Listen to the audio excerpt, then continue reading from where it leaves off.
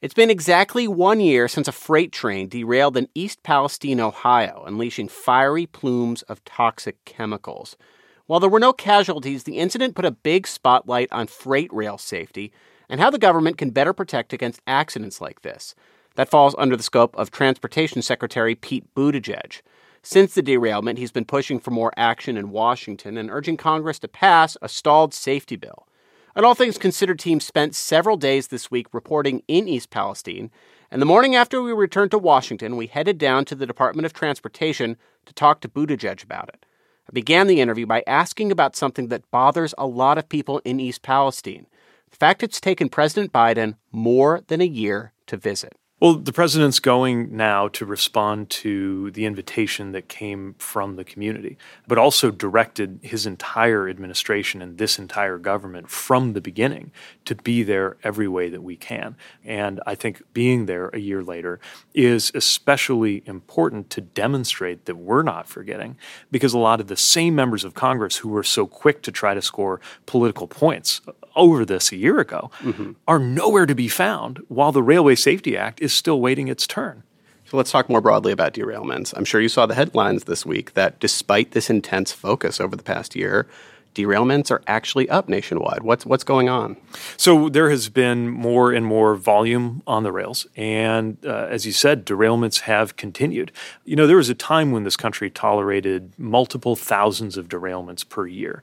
Now, even after all the reforms that have happened over the years, we're still standing at roughly 1,000 a year. That means every single day, on average, more than one derailment takes place. And there's a broader issue here, which is that there continue to be these safety issues.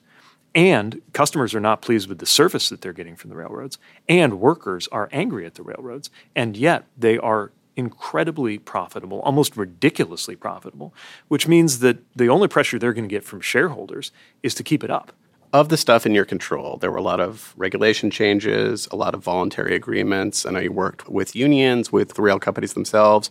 What's one aspect within your control that took place that you think was the most important over the past year?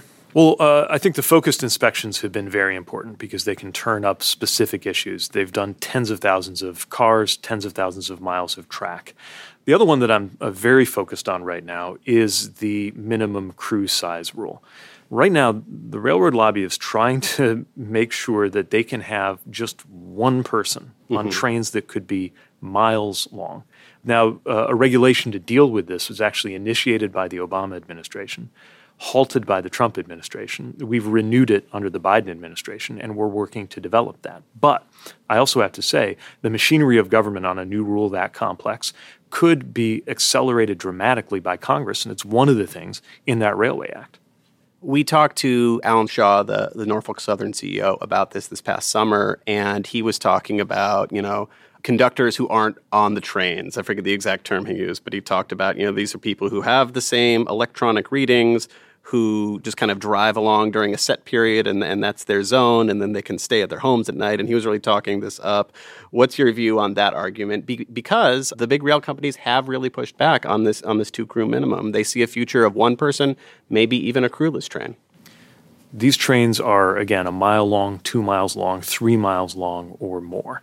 If the companies believe that it makes sense to have people on the ground at the places those trains go through, great, do both. It's not like we're commanding them to have hundreds of people on board these trains. We're saying, how about 2?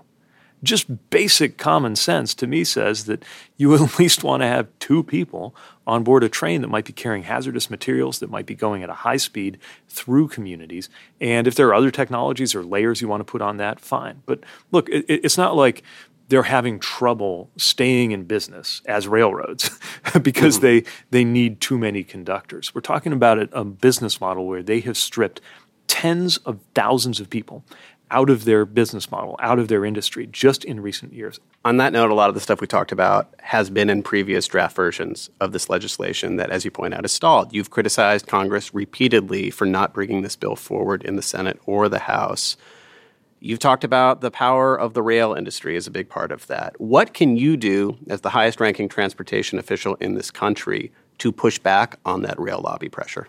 Well, we've used our rulemaking authority to advance things like having a minimum of 2 people on board these trains. Even that has gotten enormous pushback from industry.